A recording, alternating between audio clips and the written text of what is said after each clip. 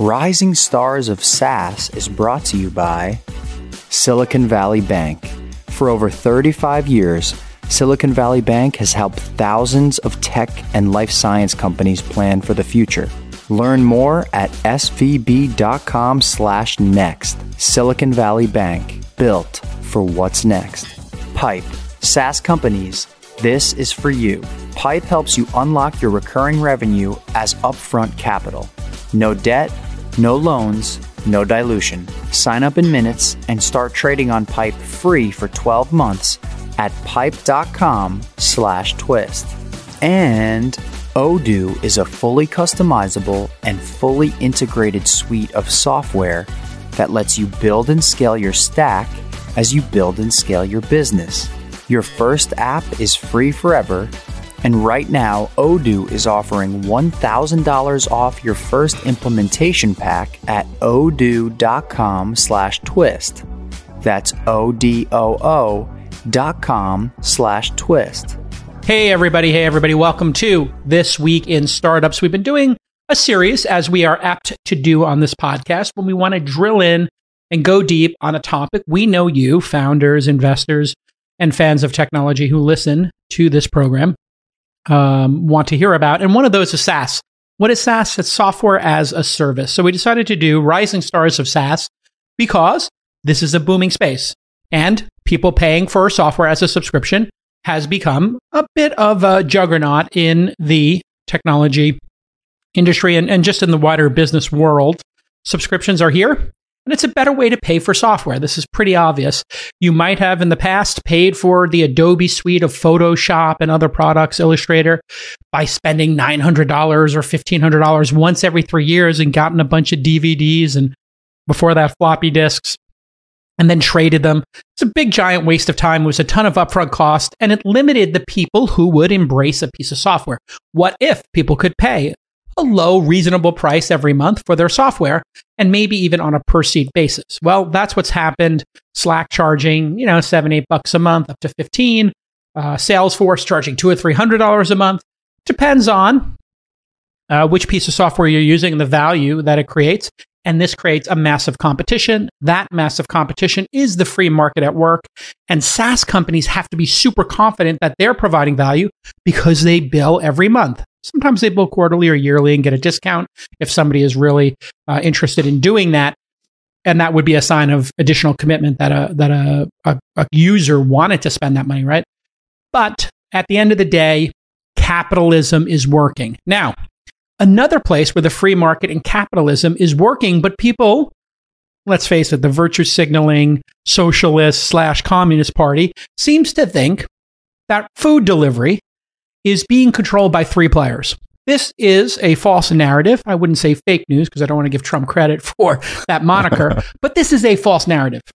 There is a tremendous amount of competition in delivering foods. It is not owned by DoorDash, Postmates, Grubhub, Uber Eats, and the like. In fact, those delivery services are a fraction of the overall delivery.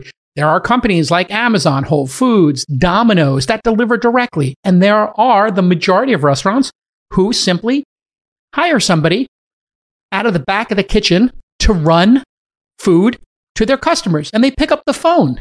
Or they increasingly have SaaS software to do this. Today on the program, Chris Webb will be with us, and we're going to have a frank discussion about just how disingenuous, in my mind, I'm not speaking for Chris, this debate has been, because being an investor in one of these companies, Uber, which is buying Postmates, I know the numbers, and I've known them for a long time.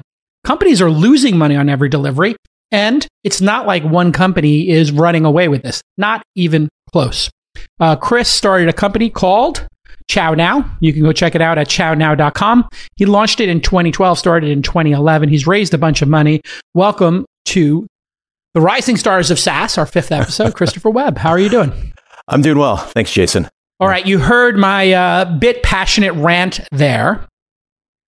Which parts of that am I spot on?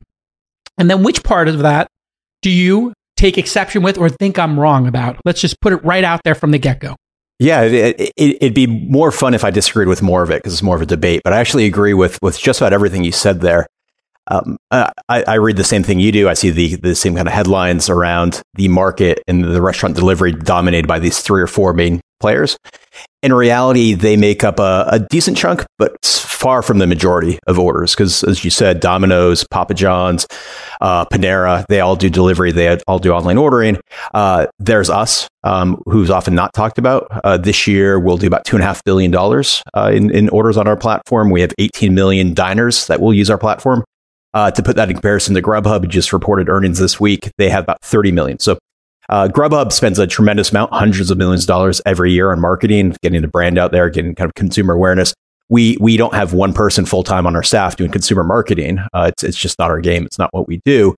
And despite that, we still have 18 million diners using our platform to order at their local restaurant. And so I agree, we are one of a number of other players that make up the pie. And so that pie has a ton of players, ton of slices. So I completely agree with what you said around that. And Slice.com is another one we had on the program recently doing delivery of independent mom and pop pizza stores. So there you have a competitor who has just picked one vertical, pizza, and local pizzerias to try to own that. This is an incredibly competitive space, correct? It is competitive. Yeah, absolutely. And so Alir, who I believe you spoke with, the founder of Slice, is a friend of mine. He's great. They're what we consider kind of the good guys and the bad guys with our space. I consider Slice and Alir a good guy. There's another company called Olo. Most people don't know Olo. They've been around for 15 plus years. It's run by a guy named Noah Glass. He's a great guy himself. OLO? OLO, and Olo does it for enterprise, right? So Shake Shack and Applebee's and others are clients of Olo. We are the other spectrum. We work with independent restaurants up to operators that have 40 or 50 locations, but the majority of our time is spent working with independent restaurants and very small regional groups. So in your mind, the good guys are people who empower restaurants to do sales, not disintermediate them from the customer. So in your world, you consider the bad guys, Postmates, Uber Eats, and the like. Why are they bad guys in your mind? So am I correct in that? Yeah. And I think the poster child there is Grubhub. I think Grubhub does and they've been called out in recent years. It took a while to get attention to some of their business practices. Some of it now is in various kind of cities and states is becoming illegal. So this practice of non-partner restaurants, where you take any restaurant that you choose, you grab their menu online, you throw it on, you take their IP, and all of a sudden they're listed. And so right before COVID hit, Grubhub actually had more non-partner restaurants on Grubhub.com and on their app than they had actually partner restaurants, right? So they had, I think that they were claiming 300,000 restaurants on their platform. The majority of those restaurants didn't know they were on and didn't want to be on. And at some point in their life, and everyone knows Grubhub at this point, they've been around for 15 or 20 years. Those restaurants had chosen not to want to be on Grubhub, pay their fees and everything else. And Grubhub says, frankly, we don't care. We're going to take your information. We're going to list you. We're going to take your menu. We're going to mark it up. We're going to add all these fees. And and they've actually said on earnings call, we know this isn't good for the consumer and we know this isn't good for the restaurant, but this is good for us. And this is a game that we're playing with these other players out there, and we need to compete with the others out there. And so we're going to follow that path. To really make this clear to people who are listening who might not understand the inside baseball of this, Grubhub, instead of going through the process of getting permission from a local, let's just use a pizzeria, instead of going to Gino's or Bay Ridge Pizza in my hometown of Brooklyn, instead of going to Bay Ridge Pizza and saying, hey, would you like to be on our platform? We'll sign some documents and having that onboarding cost. They just walk in, they take the menu or they find the menu on the person's website. They put it onto their website. You call it IP, intellectual property. And then they say, we're going to market that to customers. And what they do is on the slide, I'm assuming on a technical basis, they call in and pretend they are a customer. Correct. Sometimes what we've witnessed is them actually placing orders through our platform as well. So they'll take the order off their website from the customer, and they either call it in as you just described, or they'll just place it through ours. And sometimes they've tried to scrape various systems to submit it. Grubhub's not alone in this. There's a few other what we consider bad actors that do this. DoorDash did this as well, right? This was an early DoorDash technique, would be to just put all the restaurants online. You call them. And Postmates did this as well. Postmates was originally, as conceived, a personal assistant who would do anything for you. And one of those things could be as a personal assistant, go run and get your food, correct? Absolutely. And so those two companies really kind of invented this practice. They scaled very quickly because of it. I think in kind of tech terms, kind of a growth hack type maneuver. And Grubhub never did that. And ironically, DoorDash and others have been moving away from this practice. And Grubhub is now playing catch up because that's kind of what they do. They tend to be behind the ball. Okay. So a cynical person or just a person who worked at those would say, hey, this is increasing customer choice. And if a rich person has an assistant and they send their assistant out to get food for them, why can't a middle-class person hire a Postmate for $20 an hour to go do this for them? When we get back from this quick break, I want you to answer why that seems so. What do you think of that defense of the practice of end running restaurants and putting them on their platforms when we get back on This Week in Startups? This Week in Startups is brought to you by our friends at Silicon Valley Bank. What's next? What if? Are you ready? Now what? These are the questions that can keep founders up at night. And no one understands this quite like Silicon Valley Bank. For over 35 years, Silicon Valley Bank has helped thousands of high-growth companies by providing scalable financial solutions along with insights and expertise that many other banks just can't. From healthcare to hardware, software to infrastructure, Silicon Valley Bank works with companies across the innovation landscape at all stages of the journey, anticipating their needs before they do. And by providing access to insights and in-depth reports, SVB can help you make more informed decisions and assist in turning your great idea into a great business, which could be why 50% of US-based venture-backed tech and life science companies bank with our friends at SVB. Will your business be next?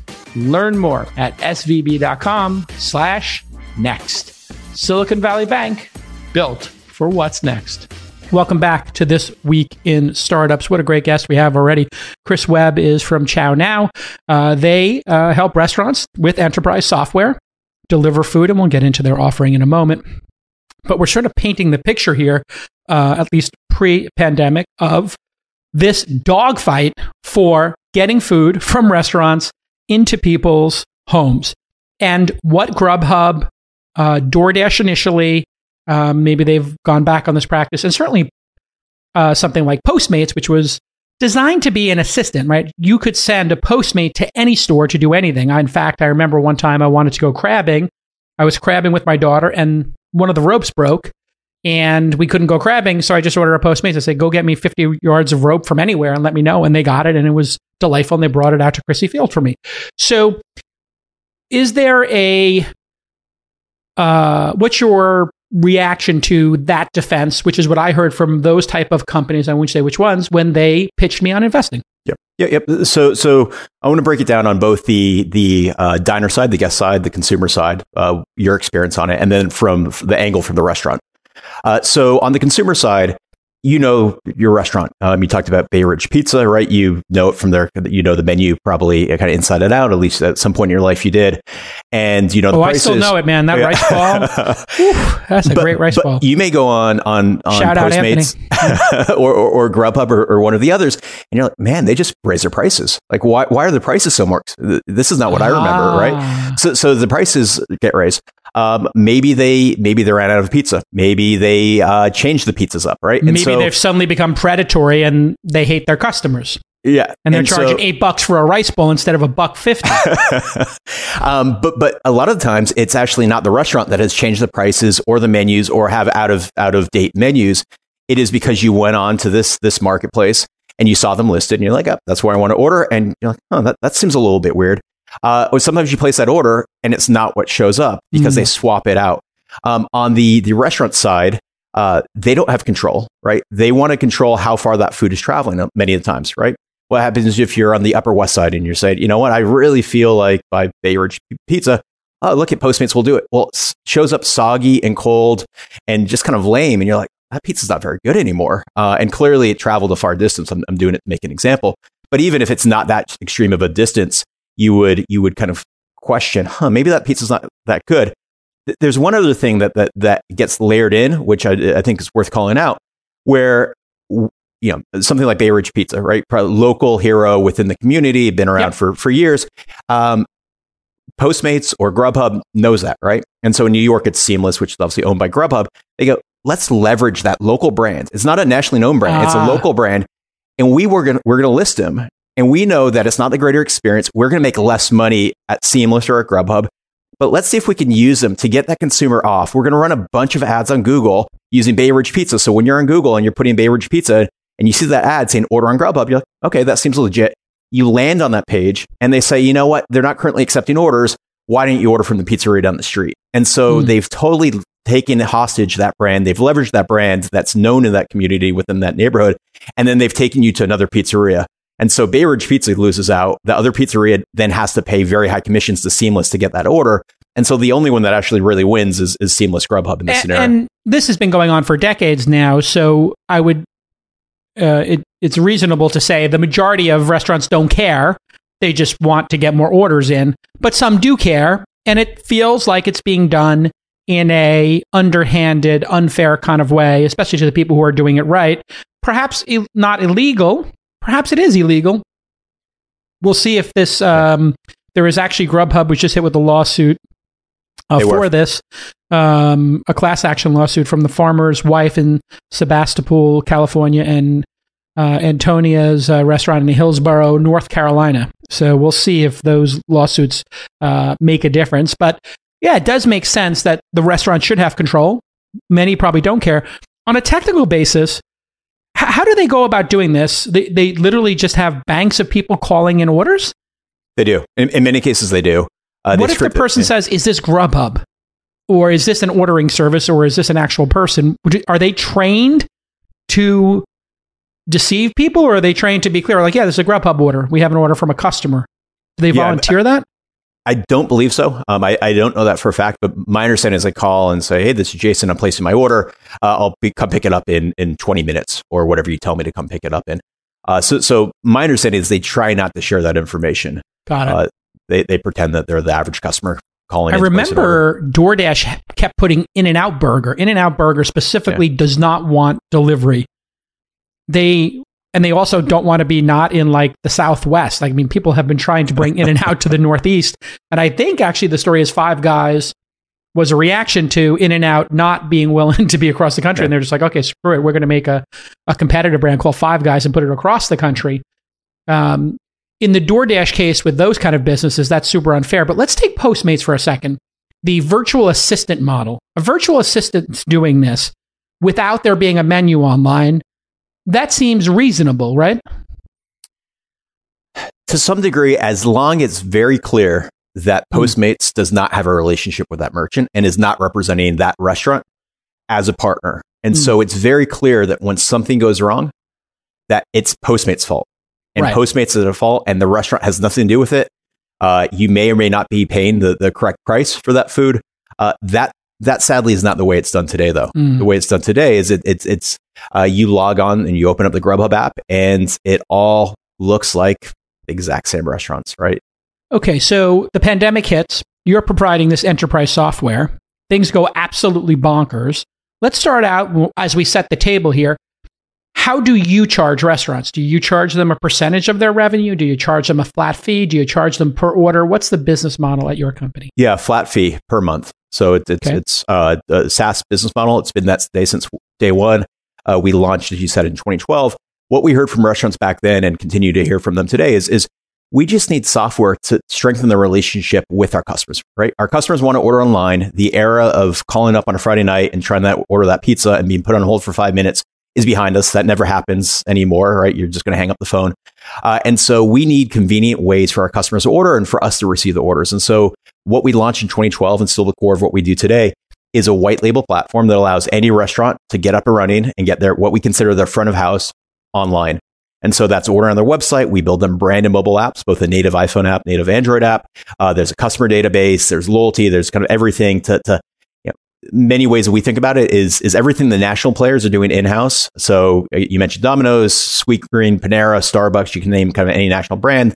They've built very, in many cases, great apps. We want your local independent pizzeria, taco shop, and any other kind of restaurant to have the exact same tools. And so we offer all that for a flat monthly fee that's anywhere from $99 a month to $149 a month. Yeah, I'm looking at the website right now. If they buy it for 2 years, it's $99 a month. Correct. And there's maybe a $100 to $400 setup fee. So if the person were to do a couple of orders a month, the 30% it might cost to use one of these other delivery service pays for itself, correct? That's correct. That's your pitch to them. So you're greatly underpricing it. And you've also started to do this contactless ordering, I noticed. And I have initially thought, because the layout is so clean and focused, it looked a lot like Uber Eats, the design. And I thought I was using Uber Eats, and I was like, oh, wait a second, this is on their website. And a bunch of the websites a bunch of the restaurants in San Mateo are now putting QR codes, or in the Bay Area. Yep. That's your software. When you scan a QR code and you can order very easily through a website while you're sitting at a table, that's your software at ChowNow? In some cases, not always. I wish it was always, but it's not always us. And it's something that we launched a few months ago, kind of midsummer, and it was obviously a response to COVID and trying to keep everyone safe and at a distance. And then the other thing that we launched is curbside pickup. That launched earlier How did COVID. that curbside pickup? I know it was pretty amazing because nobody does curbside pickup. Like that seems to be like a dead area. You had delivery, you want total convenience, or you go to the restaurant, you want the experience. But COVID created this new thing, which was, hey, these fees for delivery are expensive. I need to pick stuff up. I'm going to go pick it up myself and save $20. I've done it myself, and I'm not really price sensitive, but I was also kind of pizza sensitive, where like my local pizzeria, the delivery service took too long and it's right down the block. I'd rather just order it and pick it up and not have to wait. It's faster and the pizza comes hot. So when we get back from this quick break, I want to know how that changed and how consumer behavior has changed in the pandemic generally.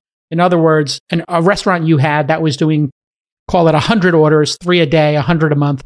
What did that look like during the pandemic? And is that starting to go back to normal? And in which cities and states and regions is it going back to normal when we get back on This Week in Startups? SaaS companies with reoccurring revenue used to have only really 2 ways to grow. They could sell equity or they could get debt. Now there's a brand new third way to grow without debt or dilution of your cap table, and that's called Pipe, Pipe.com. Pipe is a two-sided marketplace that connects SaaS companies that have monthly or quarterly reoccurring revenue with institutional investors who want to bid to purchase that revenue for their annual value up front. It's kind of like the NASDAQ or any other stock market, but for software contracts. And Pipe is the smarter way to grow your business, and they're totally founder-friendly. I know this because one of my companies just got 91 cents on the dollar for selling their yearly contracts on the Pipe marketplace to a bidder. What does that do for my friends at that company? I won't say which one. It gives them all that money now so they can deploy it and get more customers. It's brilliant. With Pipe, there's no debt. With Pipe, there's no loans. And of course, there's no dilution of the cap table. It only takes a couple of minutes to sign up, and you get that cash in the bank within 24 hours. Pipe is really confident that you'll love trading your SaaS subscription, so they will let you sign up at pipe.com/twist and eliminate your trading fees for a full year. Pipe.com/twist. That's right, pipe.com/twist. Welcome back to This Week in Startups. Our guest is Chris Webb. Chris Webb runs a company called ChowNow.com, as you've heard. They charge a reasonable price. Yeah, call it low, couple of $1,000s a year for a restaurant to do delivery. Now, you don't take a percentage of the $2.5 billion in orders you're going to do this year, correct? That is correct. Got it. There's one small exception, is something that we built over the years is restaurants kept coming to us early on and said, this is great for my existing customer base, right? In your case, coming back to the Bay Ridge Pizza example, people that know us, but I want to grow my business. How can you help generate demand? And so what we decided to do is take a different path. And instead of trying to build our own marketplace overnight and compete with Grubhub and raise hundreds of millions of dollars, if not more, we said, well, why don't we partner with people who already have that traffic? And so we first partnered with Yelp. We've since added Google, Instagram, TripAdvisor, OpenTable, Resy, and others. And so we created this demand network that if our restaurants want, they can tap into. We have roughly 80% of our restaurants that use it. And today, I don't think I mentioned it, but we have 20,000 restaurants that use our software today, and it's grown pretty quickly every month. And so 80% of those 20,000 restaurants use this demand network to drive orders. Those orders, depending on the partner, sometimes have a very small commission, way lower than what you'll find on all the delivery apps, but there is a small commission associated with those. That makes up roughly 16% of the $2.5 billion will come from that demand network. The other, call it 85% of the orders of the $2.5 billion will come directly from the restaurant through their apps that we built for them through their website or another direct channel. So that seems reasonable. That's like lead gen. Do I get to own the customer from that point forward, or do I have to pay commission on that customer forever? So it varies partner by partner. In many cases, you own the customer. In the majority of those channels that I just listed, you own the customer. It's not true of every single one, but we're working to try to make that true for every single one. Got it. So in the majority of cases, if Bay Ridge Pizza got this new person who just moved into, Bay Ridge, Brooklyn, and they lived on 88th Street and Fifth Avenue, and they find out about it through Yelp or something, and they click the order button or whatever it is, they would own them for that second and third and fourth order.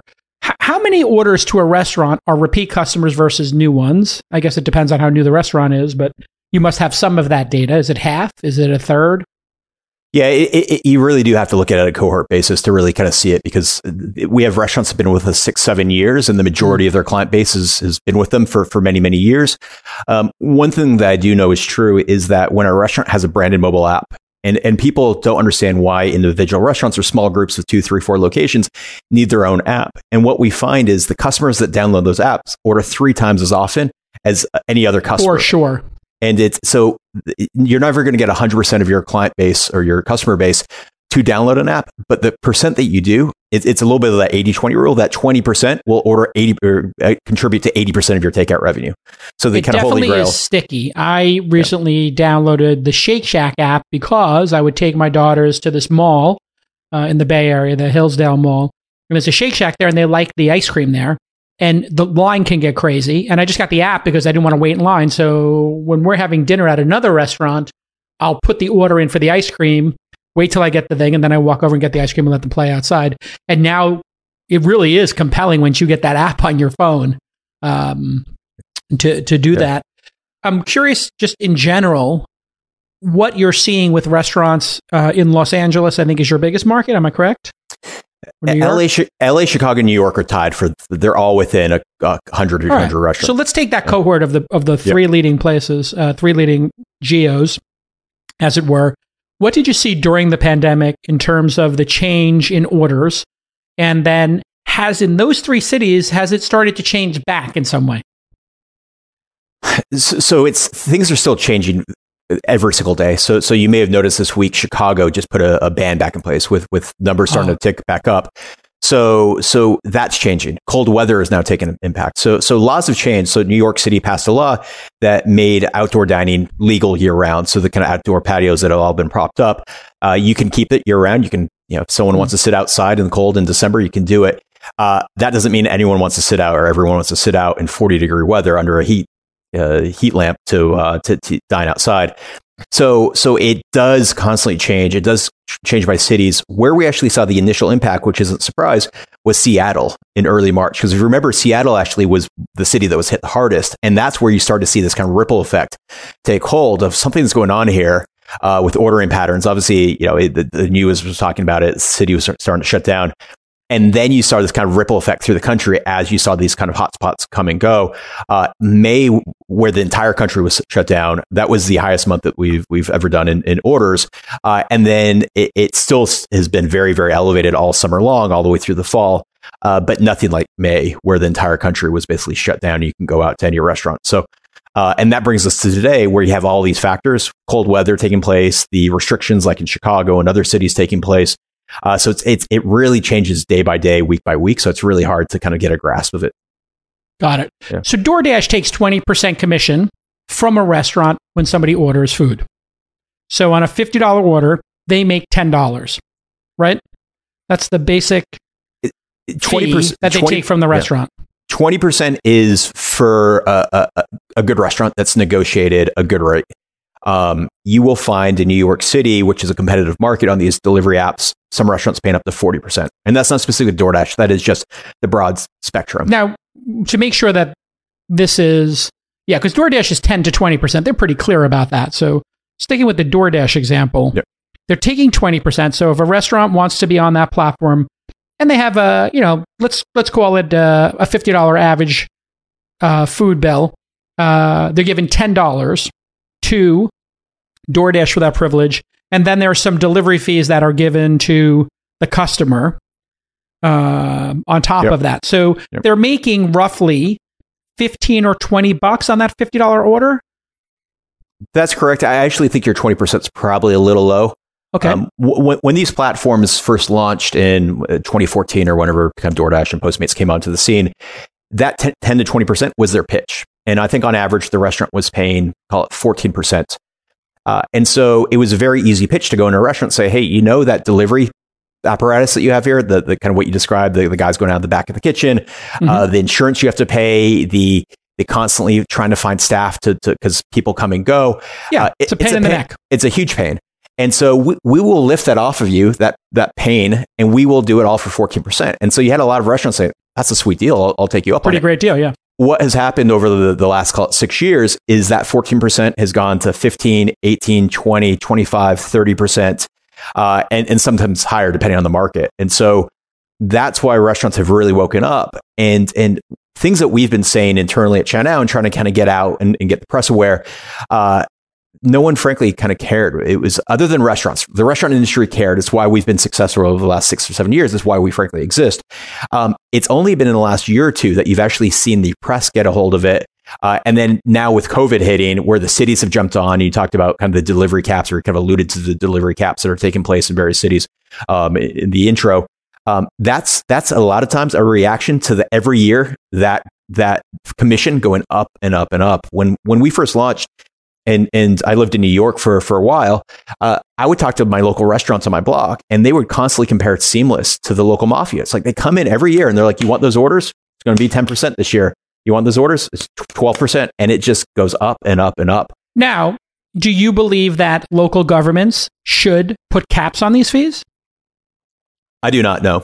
Why? I think, I'm in it for the free market. A lot of these restaurants have signed up for it. They've agreed to it. It's two private companies agreeing to do business, agreeing to the fees. Okay. So in that case, I'm with you. I don't think there should be caps. What I do think is illegal, or should be illegal, and is becoming illegal, is what we talked about earlier, the non-partner. Yes. And that now. So here in California, the governor a couple of weeks ago signed into law making that practice of non-partner restaurants being able to scrape restaurants and just throw them onto your app, your website, illegal. Denver just made it illegal a couple of weeks ago. We're starting to see kind of city by city, state by state, that practice become illegal, and that I agree with. And I think this is where the rubber hits the road. This is becoming an incredibly, incredibly competitive environment where DoorDash was losing $2 or $3 per delivery. I think Uber was losing $1.50 per order. So these companies, even with this fee structure, were losing money on every order. And then you have competitors like yourself, Olo, Bento. I mean, I've been pitched on a bunch of these. You're not the only person doing enterprise software for this. You may be one of the leaders, and you certainly got there before everybody, or almost everybody. But this has become wildly competitive. When we get back from this final break, I want you to tell me how many of your restaurants are actually participating in both. And is that a sign that the free market is working when we get back on This Week in Startups? One of the toughest parts of building a company is choosing which tools and providers to use. You know this. You want to pick the best solution for each department to help your employees succeed. Because they deserve the best, we all know that. But there are so many functions in a startup, and each one has an endless list of potential vendors. There's sales tools, there's email marketing, accounting, HR, payroll, project management, customer support, point of sale, e-commerce, it goes on and on and on. Well, eventually, you will wind up with a Frankenstack of tools that cost a lot and that don't integrate properly. Well, Odoo is here to change that. Odoo is a fully customizable and fully integrated suite of software products that let you build and scale your stack as you build and scale your business. It's simple, it's modular, so you use what you need and all their apps integrate perfectly with each other. How amazing does that sound? Plus, it's all open source, so you can spend that freshly raised capital on talent instead of expensive software. Your first app is free forever. And right now, Odoo is offering, wait for it, $1,000 credit on your first implementation pack. So go to Odoo, odoo.com/twist to check it out. That's odoo.com/twist to get the $1,000 in credit. Who knows how long that'll last, so go now. odoo.com/twist. Okay, let's get back to this amazing episode. All right, Chris, when we went to break, we were talking about the free market. You yourself who are going up against DoorDash, Grubhub, and all these companies that charge a percentage that might go up as they try, desperately, I might add, to hit break even because they're all losing money since it's become an arms race. And if they're all losing money, that means the restaurants are the beneficiary. The restaurants are, and I see this all the time when I order food, and anybody who's listening to see this, they're on every platform now. They're on 3, 4, 5 platforms. In fact, I just got pitched on a company that consolidates all the orders into one iPad because they showed me a picture of restaurants where they have 6 different iPads and that the big opportunity would be to consolidate these so there would only be one device. I don't think that's necessarily a great business, but that was indicative of just how crazily competitive this is. Of your restaurants, how many are using a DoorDash, Postmates, or one of those, Grubhubs, and using your system for direct orders? Yep. Yeah, so as best we can track it, because again, things are shifting around pretty quickly, it's 50-50. So 50 will only use us, and they will tell the customers, if you want to order online from us, order off our website, order off our app, or order off of ChowNow. There is a ChowNow app. It's kind of our what we consider our collective, kind of our farmers market, that if all our restaurants are located in there, if you don't want to order direct to the restaurant. So use any one of those channels. So that's half of our restaurants. Now say that. Half of them, and that half is comprised of restaurants that have a lot of power because they are that local hero in their neighborhood. Everyone knows them. They could in normal times have lines out the door, and so people will follow what they tell them to do to get that food. Or they are located in very small towns and cities across the U.S. and Canada, and there's just not a marketplace option, right? So you are in a tiny town in South Dakota. You run a pizzeria there. You compete with the local Papa John's, Domino's, and Pizza Hut. They all make it very easy, convenient to order. Their pizza may not be nearly as good as your kind of local pizza that you've spent the last 20 years developing and making, but it's a pain to order from you. And so you need tools and software to make it easier to be competitive. And that's why we have restaurants all over. We have restaurants technically in 4,000 or 5,000 cities. Now that means this one restaurant in this one small town in South Dakota, but there's a lot of those examples. And so that's why you have half that just use us. The other half take more of the kind of what we consider like the Delta Airlines or the American Airlines approach, which is, hey, if you want to go buy that ticket on Expedia, Priceline, Booking, whatever, you can do that. You may not get the best price. You can do that. Come to us. You were guaranteed the lowest price, in this case for a ticket, in our case, obviously for the food. You'll get the best experience and you'll have that direct relationship. And so we have half of our restaurants kind of taking that approach as well.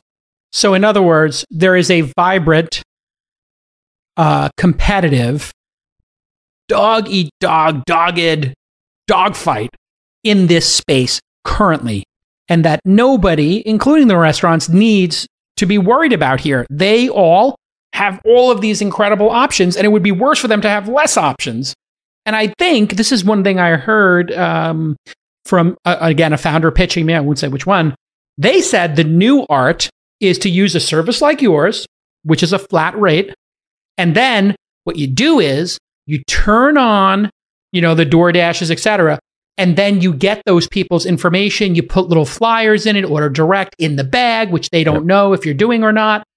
Or you give them a coupon, and you build that loyalty, and then you turn them off at peak times. We're not taking orders from DoorDash, on Friday and Saturday nights. You have to come direct. And so then what you do is you train people to order direct. You get better service. Order through those other systems, you get penalized, or it may not be available, or maybe we won't even put certain things on those menus. Is that a real trend? Oh, absolutely. And then how are the DoorDashes and Postmates of the world responding to that? Well, obviously they don't like it, right? They're spending all this marketing money to get consumers. Now it's very ineffective, or maybe it is effective, but it's not productive. So your local restaurant, right? You tend to crave your local restaurant. You don't tend to crave Grubhub. You don't kind of on a Friday night at 6 o'clock be like, I'm craving Grubhub. You're craving Thai food, Indian food, whatever you're feeling. Sure. You talked about crabs earlier, or whatever you're in the mood for, right? Yeah. And so you, in many cases, are trying to find that restaurant online, usually through Google, but not always.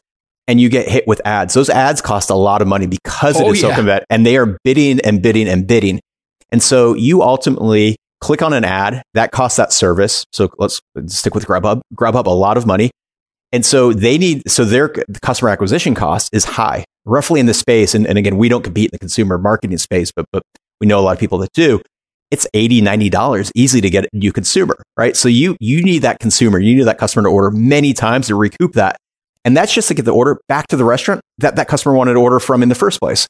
So you're layering in all this fat and all this money just to get the customer back to where they wanted to go in the first place, which is causing all these fees to stack on top of each other, right? And so despite that, as you said, they're all losing money, right? Everyone you named is losing $1 an order, $2 an order. It's because of all these fees to get the consumer over and kind of that constant battle. And so then you have that restaurant say, okay, well, I'm just going to drop a flyer in the bag and they're going to stick with me. And I may just give them the guaranteed lowest prices for my menu. And I'm going to cut out all these crazy fees that they get layered on. Do those platforms force the restaurants to charge the same price when they're ordering direct as are on the platform? In other words, do they ask for most favored nation in their contracts now? And do they demand that they provide service 100% of the time? Are they hip to this, trend? They used to be. And technically their contracts may in some cases have those terms still left in there.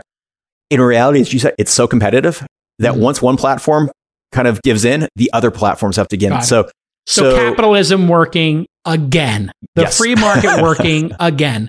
So to all of the dipshits on Twitter who were, printing, like they cherry picked one receipt and it was like 80% taken by Grubhub or whoever it was. I can't remember. And then I looked at it and it was like, there was an item on there that was the majority of it, was like a third of the bill. That was a return. So they were showing the return of a previous order on this bill. So there's a bunch of FUD, fear, uncertainty, and doubt in the marketplace. But let me ask you about another deep inside baseball, which is what we do here on This Week in Startups.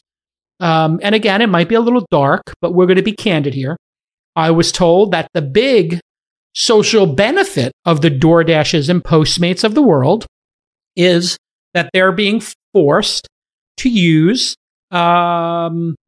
Americans or people with green cards and to pay taxes. So even though those people are gig economy, they're not the underground economy, the gray market, the non-taxed market. And that restaurants, and I know this having come from a restaurant family, I think you were in restaurants as well, were universally, when I was growing up in the 80s and 90s, and when I lived in New York in the 90s and 2000s, 100% of the time, it was an illegal alien. It was an undocumented worker doing these deliveries. And I know from back in the day, the way they got paid was they got paid like $20 to just do a shift, $2 an hour plus tips. They lived off the tips.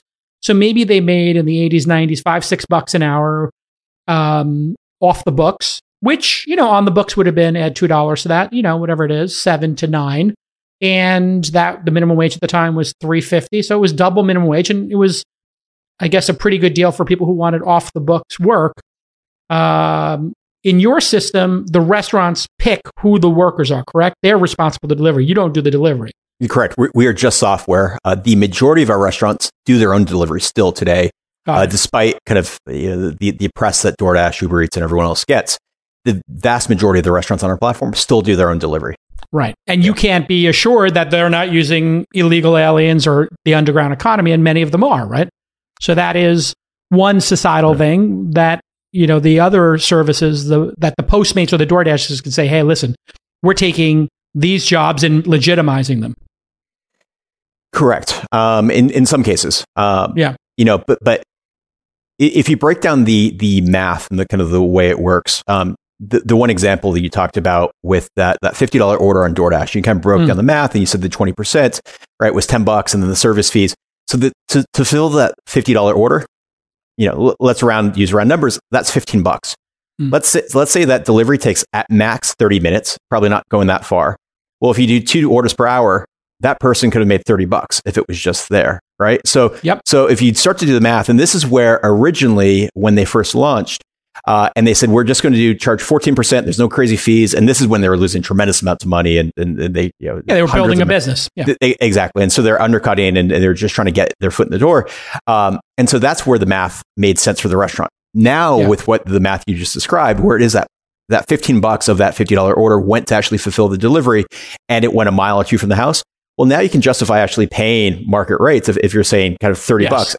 And so that's what we're seeing more of. And we're actually seeing a lot of restaurants, because of COVID, do both things, go with all the marketplaces, but also repurpose their own staff, right? That the waiters, this is a big trend. Bartenders are running orders now. Totally. We see that on our platform all day long. Yeah. And that actually creates a more consistent experience. Are there third parties now that just do the delivery piece? I know I had been pitched on businesses like this that were just, they had unbundled from Uber the logistics piece. So they were like, you can just tell us, pick up this, drop this off, drop it into an API, and we'll do it for you for, X bucks a mile or X bucks an hour. Does that still exist? Did that ever work? It works all the time. It's worked for years. There's a company here in LA that I would be shocked if you knew, called Jolt Delivery. I have heard of it, yeah. Oh, okay. That might have been the one that pitched me. Oh, that's been around for a while, yeah? It has been well over a decade. Yes. No one knows them. I'm shocked you knew them. That's impressive. But they all they do is pick up food at a restaurant and they drop it off at a home or office and they get paid $5, $6, $7 to do that. And they do that thousands and thousands of times a day here in LA. There's one in New York called Relay. Relay's been around for a number of years. They're very successful. Restaurants love them. You can talk to Relay as well. Yeah. I mean, Maria's Kitchen, which was a local chain in LA. Yes. That was by my house in Brentwood. We would order from there. They had pretty good ziti. They used it and a bunch of other people used it. But you can't order directly from Jolt. Jolt just empowers restaurants. They charge them on a per fee and you can become a Jolter, as it were. Exactly. It's sort of like Postmates without the marketplace, right?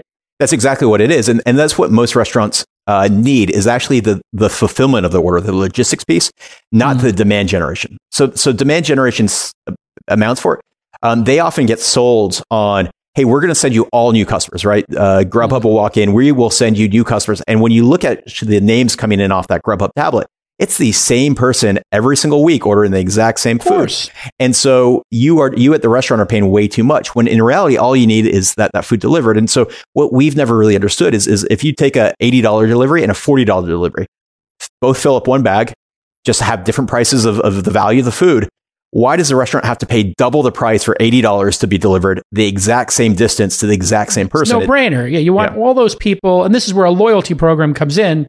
When you have the loyalty program, if people are ordering, from the same pizzeria every week because the kids love it and you put the same order in, you start a loyalty program, you give them free dessert or a free appetizer, whatever it is, you can then start converting them over. There's no reason to be paying for them and acquiring the customers. Okay, you got a lot of softballs today, Chris. And now I'm going to throw the heater. Because we're in minute 40, 45 minutes in. Here comes the fastball. Okay. It's going to be coming tight and inside right now. So don't lean into this one. Be careful. My good friend who paid for the house I'm in, Travis, started a little company called Cloud Kitchens, which hopes to take the entirety of what we discussed about on this podcast and take it all. How are local restaurants going to compete against 30 food brands being in a space that's the size of, let's face it, one restaurant sharing one commissary, one set of salt, one walk-in box, and having all the drivers go to one central location? How on earth will the industry look in 10 years when Cloud Kitchens is everywhere? And how are restaurants responding to that? That's the hardball? I think so. It's coming down. Yeah. I mean, I know for me, I'm ordering Bel Campo when I'm at the office, and then there's some other house brands, and it's at Cloud Kitchens. I don't think Bel Campo needs to have all these expensive restaurants everywhere. I mean, they might, but I think it's going to be a race to the bottom with all of these places in one. Are you going to launch a competitor to that? Because you're providing software to people. And we actually have a very good relationship with the folks over at Cloud Kitchens. A very good friend of mine has been there for a number of years. I was talking to him last night. He also runs some really great restaurants. They're very secretive. They don't list themselves on LinkedIn working there. So I'm not going to mention his name because it's kind of Did you say they might make cauliflower pizza? I think I know who you're talking about with the cauliflower pizza. I know who you're talking Pizza about. Company? Yeah, you know who I'm talking about too. Okay. Different person. But okay. But and so a lot of the restaurants in all these kind of Cloud Kitchen facilities actually use ChowNow. So in many ways, we actually work really well with them. I will say it works really well for some models, and we have a lot of very successful restaurant clients. Here in LA, I may get in trouble for mentioning this, but you mentioned living in Brentwood. You know Coral Tree Cafe? Of course. Yeah, I've been really well known, very successful group. They pulled out of all their Cloud Kitchens, right? None of them worked. Oh, wow. The numbers didn't work. So you have this local brand that is loved, known, as you said. Of course, you know them because everyone in Brentwood knows them. Yeah, San Vicente down the corner. Yeah, exactly. And yet they tried multiple facilities in Cloud Kitchens, and the numbers just did not work, despite that local brand. There's a number of examples where it does not work like that. Sweetgreen, which is really well known, very young, digital forward platform. They've closed a number of their Cloud Kitchen locations. They still have one or two running. So it doesn't work as advertised. It sounds great on paper. And there's some examples. The one that they always flip back to is Chick-fil-A, right? Chick-fil-A works. Starbird chicken is incredible. Yeah. By the way. Yeah. That's the higher end one with the hormone injected chickens. You want that one. And in some cases, it works really well. I'm friends with Michael, the CEO of Kitchen United, another kind of one of these that's backed by Google. And I know they're doing very well in some cases. And in some cases, some restaurant concepts don't work. So I don't think I'm not. Well, how does it compete against? I mean, let's forget about your business because I agree, your business will always be there. But for a restaurant that has to go up against, Starbird chicken or something, or a house brand that's there. That house brand is going to have a massively lower cost structure. So I think the consumers are going to be the huge winners here. But how does a restaurant with all of that space actually compete? That's what I'm trying to figure out when this all becomes consolidated and all the drivers are sitting out there. So, the time for the driver is cut in a third or half because the drivers just immediately go back to the Cloud Kitchens and sit there, as opposed to going to Maria's Kitchen or Coral or wherever. Right? You understand what I'm saying? I do. So I have a couple thoughts on it. One, I'm like you. I believe the free market will make this work. And also, as more things move online, more of that Main Street type setup, there are more shops that are going to be closing. I actually think that kind of commercial real estate is going to have a lot of pricing pressure. So I actually think from a pricing standpoint, I'm hoping, and maybe I'm overly optimistic, that actually some of this rental space will go down. You can get a lot online. Food, you can obviously order online, but it has to be hyper-local. It has to be coming from someplace very close to you, obviously, within miles. Most things that you buy online, whether it's Amazon or a Shopify store or wherever you're buying something online, it can be shipped from a warehouse many, many miles away. And so I think I am fairly bearish on those local stores, sadly, surviving. What I think actually will survive are restaurants. And I think that will just lower the price of rent across the board over the next decade. I think I hope it's a good counter argument, and I agree. What I saw in New York in like the 80s and into the 90s was all that storefront space that was vacant became offices and live-work offices, and then creative people would use it for an art gallery or an events space. So you'll have this creative destruction that occurs where I remember on Montana, when I lived in Brentwood and Montana and Santa Monica, man, I don't know if it was 1 out of 5 stores were empty because the rents, people have bought those buildings at such high prices. They all thought they were going to have a Starbucks or a, Sweet Rose Creamery or whatever it was. There just aren't enough of those to go around on every block. So they couldn't keep up with the rents. So now all this stuff collapses. All that rent's going to be there. It might turn out that instead of having a $5,000 storefront, you got a $1,500 storefront, and the economics suddenly work again, right? Yes. That's sort of the argument here. I also am a big believer of out of sight, out of mind. And I think when you are within this facility with 30 other locations, the restaurants that you described, I think there's something about driving past, like Coral Tree Cafe. I named it, and you said it's on the corner of here and here, right? And there's something in the back of your mind that remembers exactly where that location, and it makes it relevant to you. And I think when you don't have that, and that driving that past the restaurant, even if you're not going to order there for a week or go there or whatever, there's that constant reminder, and you lose that. And I think that's one of the challenges of the cloud kitchens. And so to make up for it, you have to spend on digital marketing, and that will then raise costs in another area that you're currently not spending money on. You think, listen, I'm not an investor in Travis's and Diego's latest company, Cloud Kitchens, unfortunately, but obviously rooting for them. Do you think they eventually aggregate the drivers and become a platform themselves? Well, they clearly have the capital if they want to do that. That's true. They raised $500 million or so. Yeah. That we know of. I mean, who knows what else has occurred since then? Yeah. I mean, they don't like to share much. I mean, after the last time being high profile, it didn't exactly. I mean, it wound up getting Travis ousted. He was so high profile, and now nobody knows what's happening at Cloud Kitchens. Then they don't even list their names on LinkedIn, according to a story I read. Yeah. And they've been shielding all their purchases with LLCs on LLCs on LLCs. So smart move. I don't think they want to educate people. Do you think that they just at some point decide heads up against Postmates and DoorDash, heads up against Uber and Lyft in terms of driving stuff? I think so. Yeah. The drivers like Lyft and Uber, they're not loyal to any one of the companies, right? They will go where the work is. They will go where the jobs are.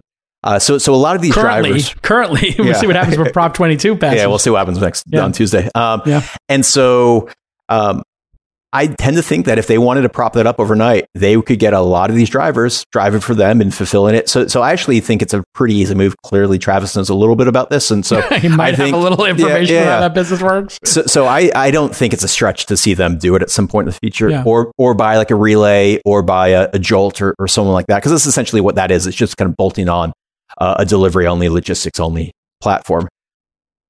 What do you think is going to happen with Amazon and their they had done some restaurant ordering kind of experiments. Are they anywhere circling around this? I know I saw Uber Eats now is putting in, various sundries and, groceries into the Uber Eats app so you can order them, which was part of Travis's original plan. But I haven't seen... They did have restaurants on Amazon, right? Didn't Amazon have Amazon for restaurants? They had kind of 1 foot in, 1 foot out. It was very bizarre how they ran it, which is unlike Amazon. Amazon tends to do things pretty darn well. Yeah, or shut them down. This they did neither. They just kind of let sit out there for a couple of years. Every 6 months, I'd be like, "Did you hear Amazon enter the space?" I'm like, "Yeah, they've been here for years." That says how much how lame this approach has been. I had a friend that actually worked for Amazon restaurants and kind of looked under the hood. And it was like they were okay burning 50 to 100 million a year, but they didn't want anything to come out of it. And then ultimately, kind of one day they said, "You know what? We're out." Somebody had told me, and I've never verified this, but it makes sense to me, that actually because the experience was so poor, because it took so long for you to get your food on Amazon, that they were doing surveys and they found it actually hurt the Amazon core brand. And so people would stop buying less things on Amazon because their experience with ordering food from their local restaurant was so poor that they just bundled it with the Amazon brand in their mind. And they said, screw it, I'm not using Amazon. I'm going to go Walmart or whatever.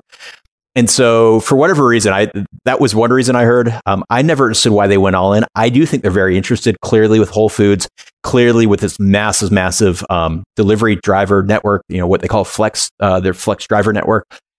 I think they'll enter it again. I'm pretty positive. I think they're waiting for the dust to settle. I think they're waiting for a few of the big players to go away. It feels like that's not going to happen now, right? With Uber buying Postmates, Grubhub now consolidation's what's going to happen, right? I mean, you'll have 2 or 3 players. But now we have 3 players, and I don't see those 3 players. DoorDash is going to go public at some point here. They're very successful. They're very well run. They're very smart over there. You have Uber and Postmates, who I honestly think is a little bit lost to the two of them. I think they're trying to kind of figure it out. Clearly, it was very public that Uber wanted to buy Grubhub. That didn't work out. They kind of turned around and bought Postmates. And some European company bought it? That made no sense. A company called Takeaway. I agree. But either way, there's stupid move on the Grubhub people's part. Well, as I look forward over the next year or so, and hopefully, over the next year, COVID starts to kind of move behind us, vaccine treatments and other things, and at some point this will end and life will return. I think restaurants will be have a lot more leverage in the conversation. Right now, they are just trying to stay alive. They're trying to keep the lights on. Yes. And it orders wherever. And that's one reason that they went to everything. And that the description you described of 5 tablets in a restaurant, I think is very much the case today. That's why I said half our restaurants will use anything because they want orders wherever they can get, whatever the commission may be. Coming out of this, when dine-in returns, when their core business starts to return, they will be in a place to be a little pickier, and they will be able to turn away some of those high commissions. And so that will be very interesting on kind of how that dynamic plays, and they start turning off some marketplaces. And at that point, laws are now in place where Grubhub can't just list the restaurant, even if they turn it off. And so I think you'll start to see inventory coming off, restaurant inventory off of these apps in the next 12 months or so. And that'll be a very interesting dynamic to kind of watch.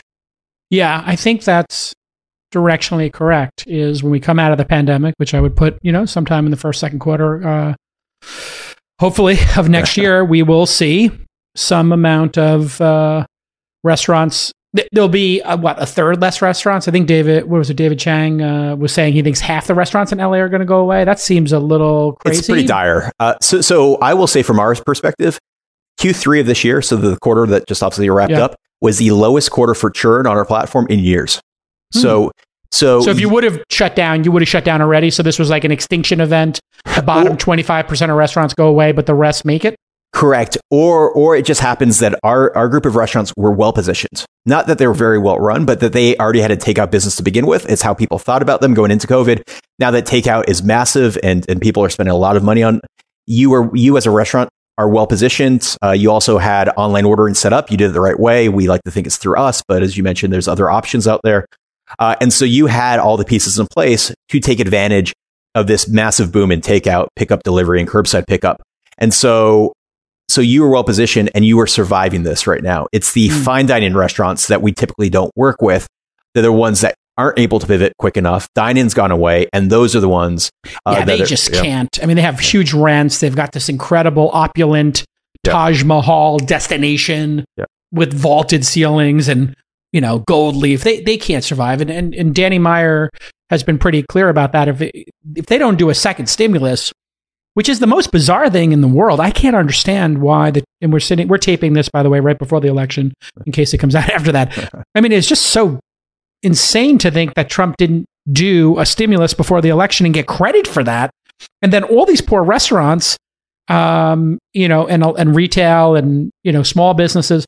I mean, they're all good. I mean, this is going to be a massive shock of job loss, right as we're apparently, if you believe Trump and if you believe, some of the, experts, we're going to have a vaccine and we have treatments and the death rate is kind of staying low while the case count goes high. Like it feels like we're in the end game here, and maybe a 6-month stimulus would be wise, but I don't know. Maybe they're just taking this like nihilistic approach of let everything die so that the things that do survive will be that much stronger, in the boom bust cycle of competitive capitalism. But man, there's going to be some carnage. I from a political angle, I agree. I don't understand why they didn't push this through. 1 out of every 10 people in the U.S. work for a restaurant somehow, either in a restaurant. I mean, it's a massive or employer. Part of the supply chain, etc. Correct. I mean, it is massive, and so retail too. Yeah, and so I'm with you. I don't understand. To me, it was an easy win right ahead of the election. Yeah, it's a layup. Yeah. The free throw. You got to hit your free throws. Yeah. I mean, it's just 2 easy free throws. Yeah. The first stimulus they do, everybody loves Trump. Do the next one, everybody loves Trump every more. Just you're dumping money from a helicopter. Do it. Yeah. Like, I can't tell you how many startups I know who were going to go under and then were pitching me, this summer and into the fall and said, we got $100K, we got a $200K stimulus check. We didn't have to lay anybody off, and we're going to make it through. And now people are not going to make it through. It's crazy. Listen, you've been a great guest, Chris Webb. Congratulations on your success. Congratulations on getting there early. Congratulations on the SPAC. No, you're not SPAC. No. How many of these SPAC people, be honest, are circling, knocking on the door? There are hundreds of them. Yes, I'd say it's cooled in the last week, but one a week up to this week. Yeah.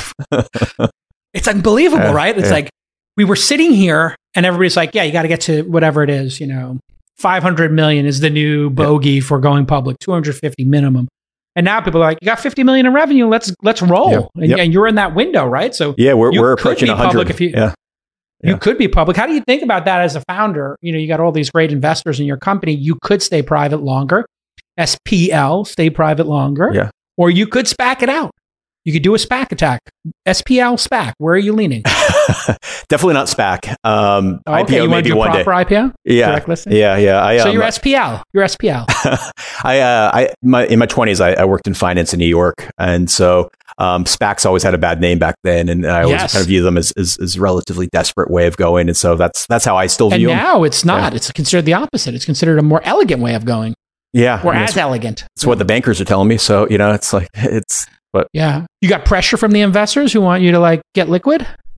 No, I would be telling you, if I was an investor, I'd be telling you to do it. Get public and start acquiring stuff. And people, your story's good for the public markets right now. Retail investors, not to make a pun here, but they would eat it up. Yep.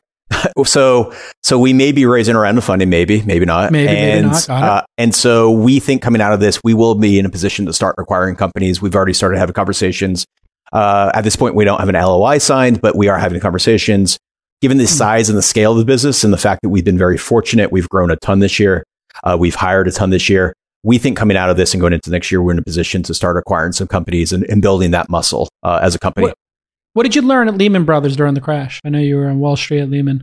What did you learn? I wish. And how does that sit with you? How does that scar tissue, when you rub your arm and you feel that scar, or maybe it's in your side, what do you think about? Yeah, so I wish I was at my desk. I'm clearly not at my desk right now. I have a cube that sits on my desk, and it's from Lehman Brothers, and it's what they gave you as your the first week that you're there. Come new employees. And it was one of these cubes that's not a Rubik's cube. It kind of like you flips open. It says different sayings on different surfaces, and you kind of flip this cube around. And it was the operating principles of it. And so one of them of these many that I list is SMART risk management, which is just so ironic given that it ended up being the largest bankruptcy in the history of the U.S. SMART risk management. Smart risk management. Yeah, was one of the operating principles.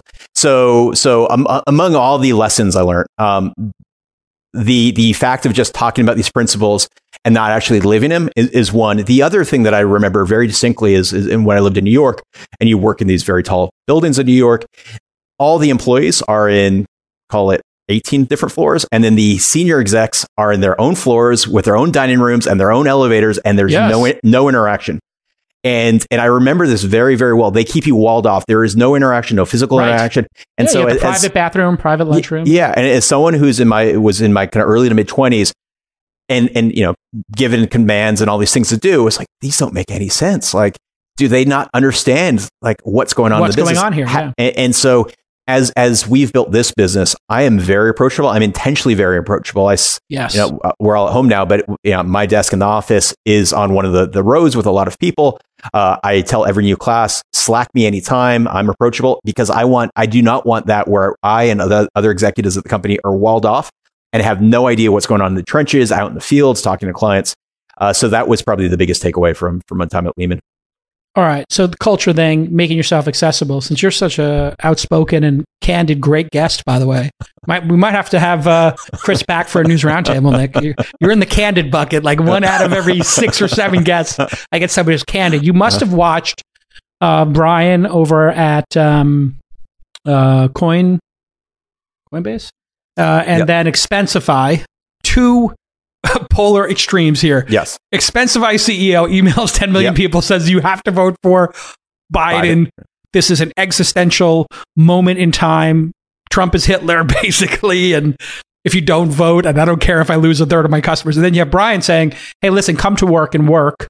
And we're not going to have work become a place where we're talking about religion, social movements, or anything. We're here to focus on this movement.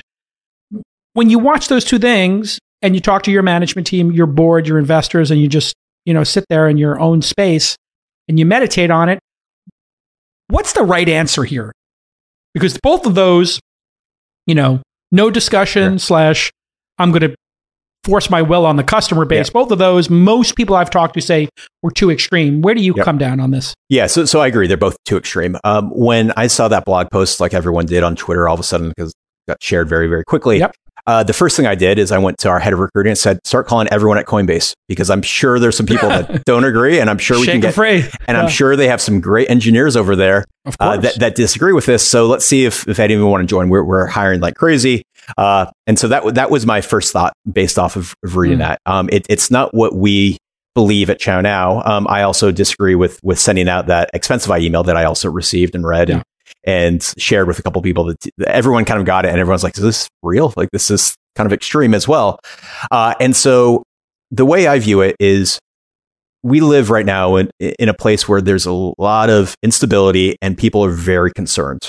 And so what I want to do at Chow Now in terms of kind of the culture, the people we work with, is provide some level of security. And so I think you actually have to talk about a lot of this stuff. I think you have to be fairly balanced in many ways because we have people from all over the political spectrum. We have a lot of people here. We're based in Los Angeles. We have a lot of people that you would assume are young and liberal and progressive because just the age range and the location here. We also have a very big office in Missouri and Kansas City. Brings different political views. And then we have people all over the country. We have people up and down the East Coast. We have people in the Midwest.